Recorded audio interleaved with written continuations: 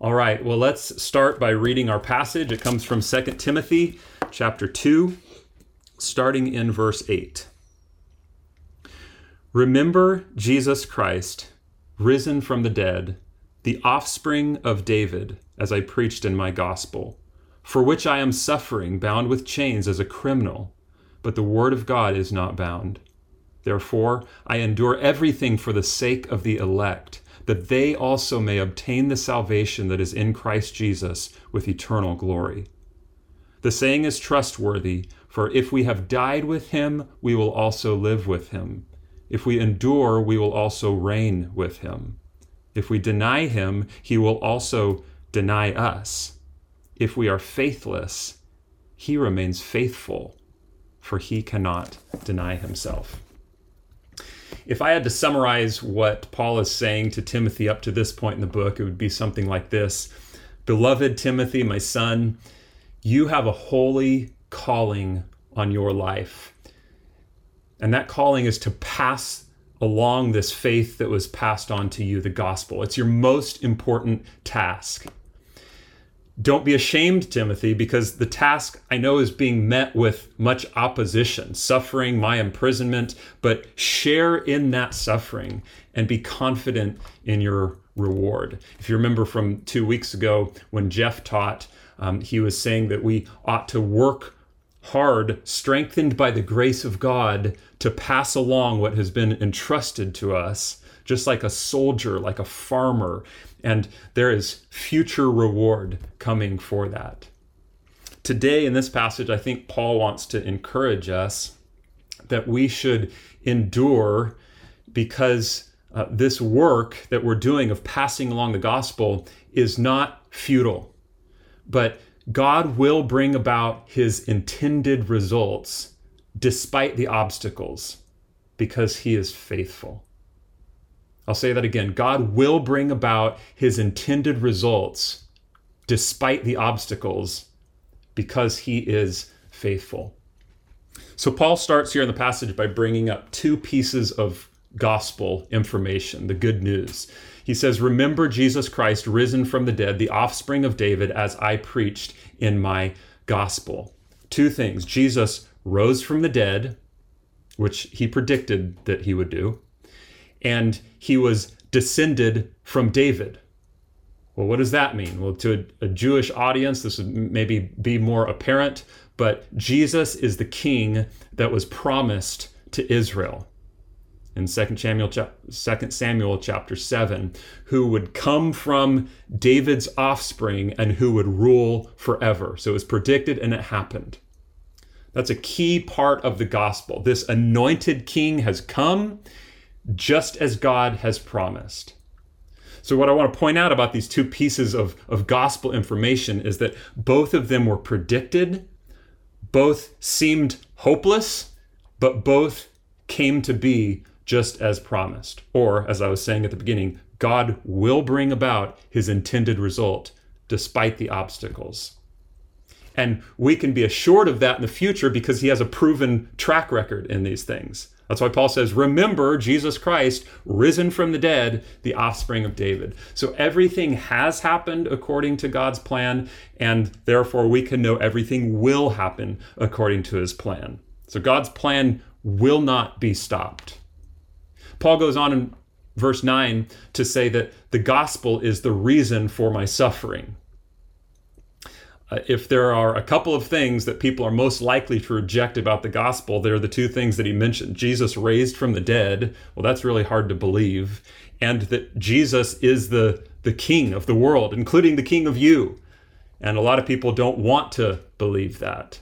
So for preaching these things, Paul has been bound in chains as a criminal.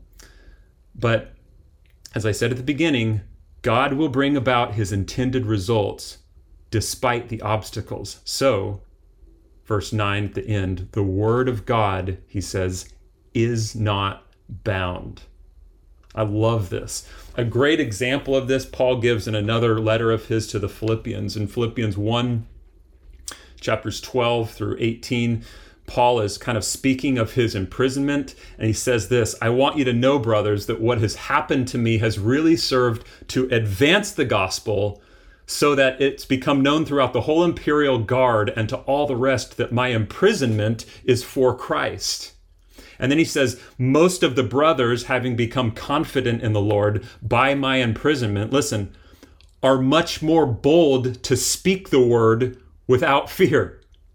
So the circumstances of Paul being bound for preaching the word of God does not bind the word of God, but some are being emboldened by that very fact.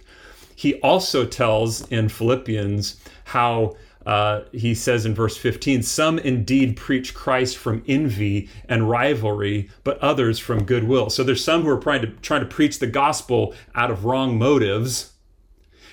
Does that restrict the word of God? No. Paul says, so what? Hey, in every way, whether in pretense or in truth, Christ is proclaimed. In the worst of circumstances, God will bring about his intended results.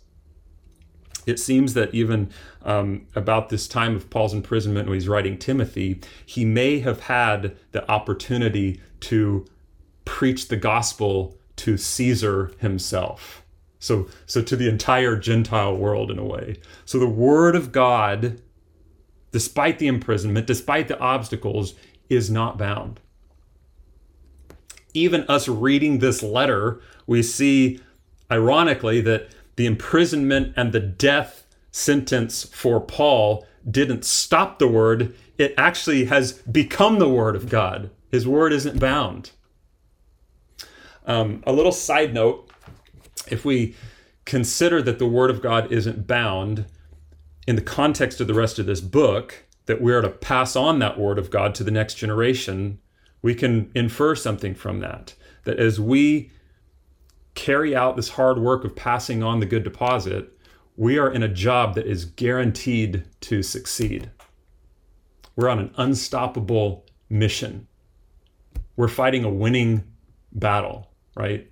That's why Paul had said in chapter 1, he said, I'm not ashamed, for I know whom I have believed, that Jesus raised from the dead, the promised King of David with this proven track record. I know who I believe, and I'm convinced that he is able to guard until that day what has been entrusted to me. So he says, I preach the word unashamedly because I know it can't be stopped. So cool.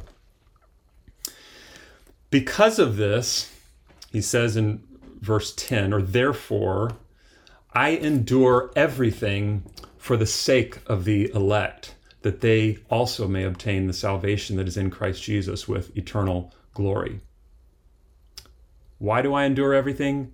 Because God keeps his promises, and I know his mission cannot be stopped.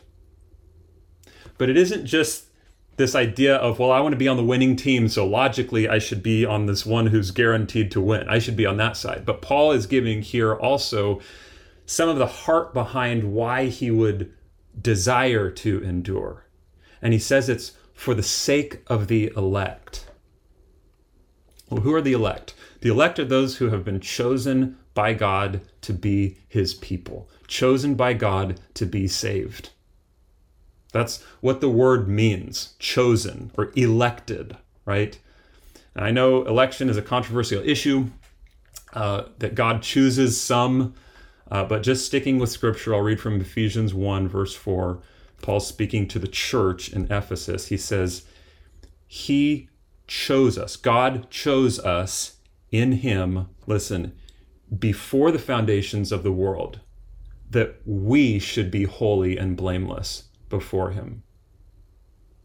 And then even here in this letter to 2 Timothy, in the first chapter, in verse 8 and 9, we read that God saved us and called us to a holy calling, not because of our works, but because of his own purpose and grace, listen, which he gave us in Christ Jesus before the ages began.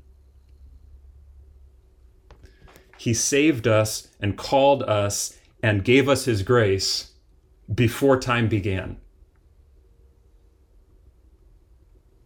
Now, are men held responsible to choose God still? Absolutely. But has God already chosen those who are his? Absolutely. And God's plan always happens. Now, I don't think this is the right passage to kind of plumb the depths of election and predestination. Paul's point is not primarily theological here. Like if you want to get into that, you can read from the book of Romans. But Paul's just simply expressing here his heart for all those who will believe through his word. Why endure all kinds of suffering then? For the sake of the elect, that they also may obtain a salvation that is in Christ Jesus with eternal glory. I think it's here that we have to ask, do we comprehend how good our salvation is? Do we comprehend the weight of eternal glory? I've been thinking a lot, like many of you, about the war in Ukraine that's constantly in front of us on the news and all of the death that's surrounding that. I mean, we hear these death tolls of thousands of people. I've also been noticing in the news a lot of times, in recent weeks even, a lot of mass shootings. And just seeing, hey, there is death all around us. Some of you have experienced death much more closely than a news story, right? Why work so hard at passing along this faith? Why evangelism? Why open your mouth and subject yourself to all kinds of suffering? Because for those who will receive it, and some will, the elect, this message, the gospel, overcomes death. I was just recently watching the movie Risen, and the lead character, a Roman soldier, is driven in life by this idea of a day without death. A day without death. That's what I long for. And I think that's what I long for, and I think what you long for is a day when there is no more death. Can you imagine that? Just try to imagine what that day would be like. You should try to. I think that's a good practice for us. And if we know with certainty that that day is coming, can we imagine not proclaiming the good news for the sake of all who will believe and can experience that?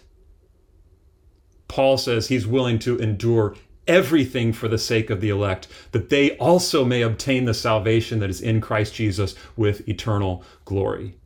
And remember this too, he's on a winning mission, right? Because the word of God cannot be stopped. So the mission isn't even futile. You know, it'd be one thing to endure suffering just hoping that somebody's going to believe and find life in Jesus, but it's much more endurable, I would say, knowing that there are some out there whom God has chosen, that he has assured will respond to the unstoppable word of God. So for their sake, and because we know it will happen for some, we endure.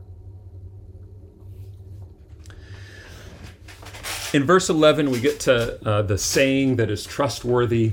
This is one of 5 faithful sayings in the pastoral epistles.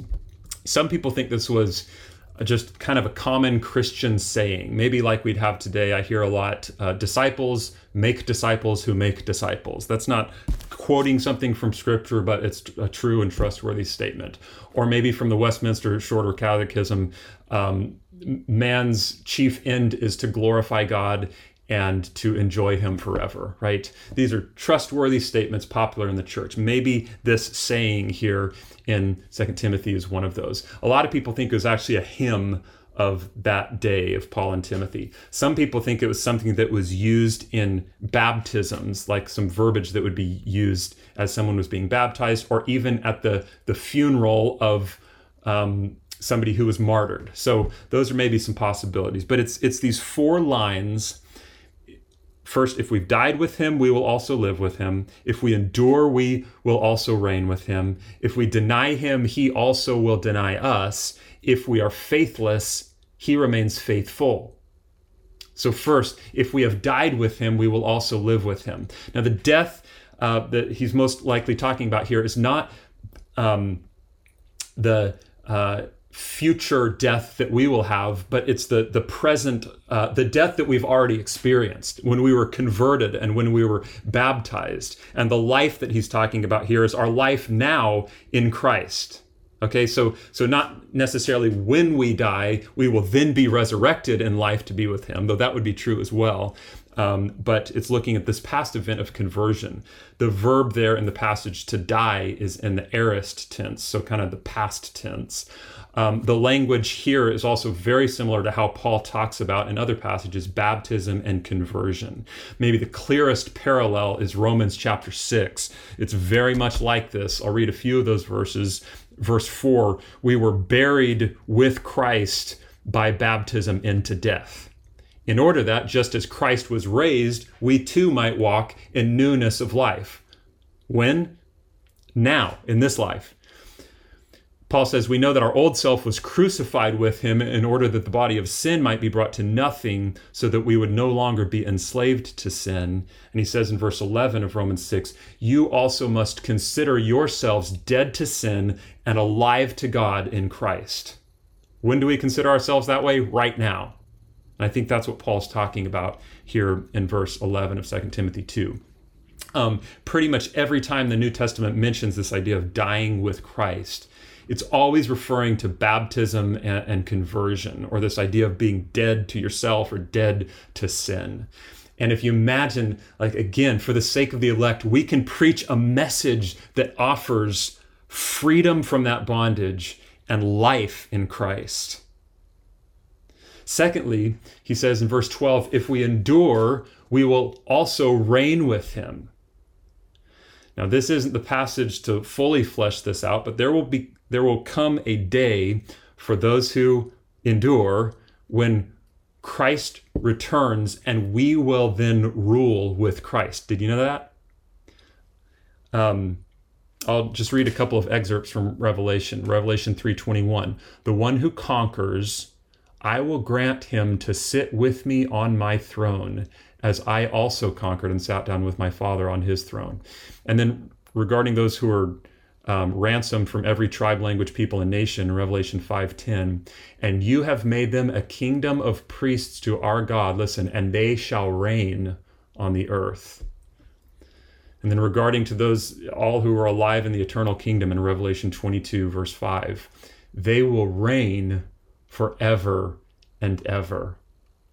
The idea of humans reigning in the new heavens and the new earth, it shouldn't be all that surprising to us, because that's how God set up Adam and Eve in the Garden of Eden before sin, right? It's let them have dominion over or rule over the fish of the sea and the birds of the heaven and the livestock and everything else. They were made, Adam and Eve, we were made initially to rule the earth. And on a future day, in the absence of sin and in the absence of the limited short-term rule of Satan, we will rule with Christ again in righteousness if we endure now. I think to reign with Christ is part of that eternal glory that he was talking about in verse 10, which Paul, he wants that. He loves that idea, and he wants it so much for the sake of the elect and for himself and for Timothy. So he endures suffering now. The third line, I think, is set in contrast with the second, where it says, but if we deny him, he also will deny us.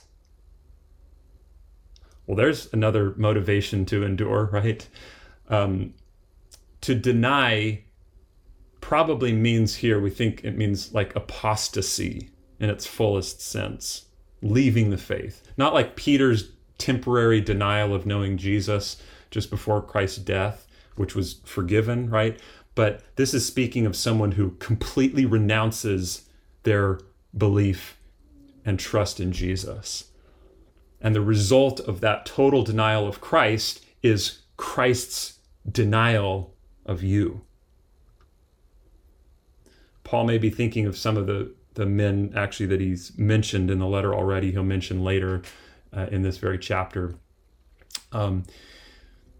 There's a very direct parallel to from this passage to what Jesus says in Matthew 10.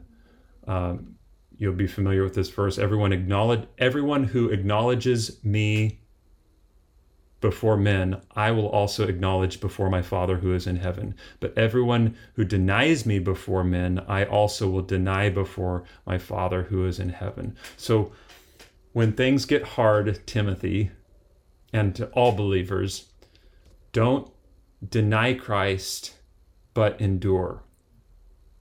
When we suffer for the gospel and we're tempted to deny, when our mission seems futile, when the word of God seems like it's bound, or when God seems to delay in keeping his promises, don't deny, but endure. And then finally, if we are faithless, he remains faithful. Now, there's two ways that could be taken. It could be similar to the third line, like a warning. If you're unfaithful to God, well, God's going to be faithful to himself and he's going to judge you because he's faithful to his character and he has to do that. He has to judge sin. Or it could be taken, I think this is more likely, that when we lack faith, when we are stumbling, when we have temporary unfaithfulness, God is still faithful to accomplish his work in us in spite of us. Scripture almost always, when it's talking about God's faithfulness, it's bringing it up positively for the benefit of believers. It's not in the context of judgment. Oh, God is so faithful, look how he is judging, right? So it's probably similar what he's talking about, this faithlessness. This maybe is like Peter's denial of Christ. It's not complete apostasy, but it's something that we all at various times experience, our faithlessness. And the last thing that I want to point out, and hopefully this will pull it all together, is that there's kind of an unexpected shift in this final line of the passage today. The flow of thought and kind of the parallelism of this trustworthy saying, we might expect it to say something like this. If we've died with him, we will also live with him. If we endure, we will also reign with him. If we deny, he also will deny us. If we are faithless, he also will be faithless to us. That would be the flow of it, right? In each of the first three lines, the actions of us and God, they kind of mirror each other. His death, our death. Life, life. Reign, reign. Deny, deny. So some things that we do have this kind of matched result from God. Or you could say, if this, then that. And they're kind of the same. He lives. If he lives, then we live. If he reigns, then we reign. If we deny him, then he denies us. But here's the switch. If we are faithless, then he remains faithful. See, God's faithfulness doesn't depend on ours. If this, then that. If this, then that. If this, then that. But if this, it doesn't matter because that is always true.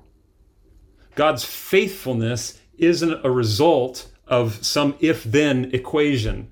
God's character always equals faithfulness. For Paul says he cannot deny himself. So if I fail, he remains faithful because he is faithful. If I fall into temptation, he remains faithful because he is faithful. If I lacked boldness today to proclaim the gospel, he remains faithful because he is faithful. If anything, he remains faithful because he is faithful. In John's Revelation, chapter 19, he says, "Then I saw heaven opened, and behold, a white horse. The one sitting on it is called Faithful." William Mounce says, God's divine faithfulness is immutable, meaning he cannot change. Listen, for God not to be faithful would be to cease being himself. If God weren't faithful, he wouldn't be God. Y'all, no matter what we do, we can't mess him up. If y'all are struggling with your faithfulness to the Lord, it will not mess up his plan. Our slip-ups, past, present, and future, aren't going to change God's plan for us in the advancement of his unstoppable gospel for the elect. God isn't thwarted by our faithlessness. Isn't that encouraging? We can't mess up God's plan. He will do what he wants regardless. And doesn't that just line up with the rest of the passage? His plans are unstoppable. I said at the beginning, our work of passing on this gospel, it's not futile. God will bring about his intended results despite the obstacles because he is faithful. So we see against all skepticism, against all laws of science, Jesus rose from the dead as he said he would. Remember Jesus Christ risen from the dead. God is faithful. After hundreds of years of the people of God waiting for their Messiah, the King has arrived as God said he would. Remember Jesus Christ, the offspring of David. God is faithful. Even in Paul's suffering and imprisonment, the gospel still goes forward. The word of God is not bound because God is faithful. And even when we, his children, are presenting obstacles to the gospel because of our faithlessness, he is still accomplishing his plan because he is faithful. Verse 13, if we are faithless, he remains faithful. So what shall we do? If we trust God is faithful, and he's given us good reason to believe he is, remember Jesus Christ risen from the dead, the offspring of David. If we trust that God is faithful, how should we live? Should we sit back and say, well, the elect, they're going to be saved no matter what, so why do I need to say anything? Do we say, well, God's word, it's going to go forward no matter what, so I can just kind of kick back and do nothing? Well, it says right here, I can be faithless and he's still going to be faithful. No. Endure everything for the sake of the elect. Pass along this gospel at all costs, because it leads to salvation in Christ Jesus and eternal glory. And trust God's faithful word that if you endure, you will rise and you will reign with him. So because he is faithful, endure. And here's the crazy thing. If you're one of the elect, you will endure because God is faithful. 1 Thessalonians chapter 5, verses 23 and 24 says, now may the God of peace himself sanctify you completely, and may your whole spirit and soul and body be kept blameless at the coming of our Lord Jesus Christ. He who calls you is faithful. He will surely do it.